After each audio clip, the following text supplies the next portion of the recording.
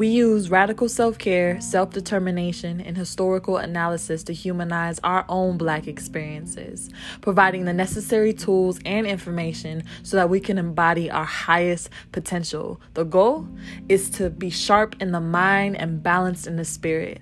And when we diligently study ourselves, we become more equipped to understanding how beautiful and powerful we truly are, restoring power to the people. I am your host, Maya Ellen, and this is Five Fists, the podcast.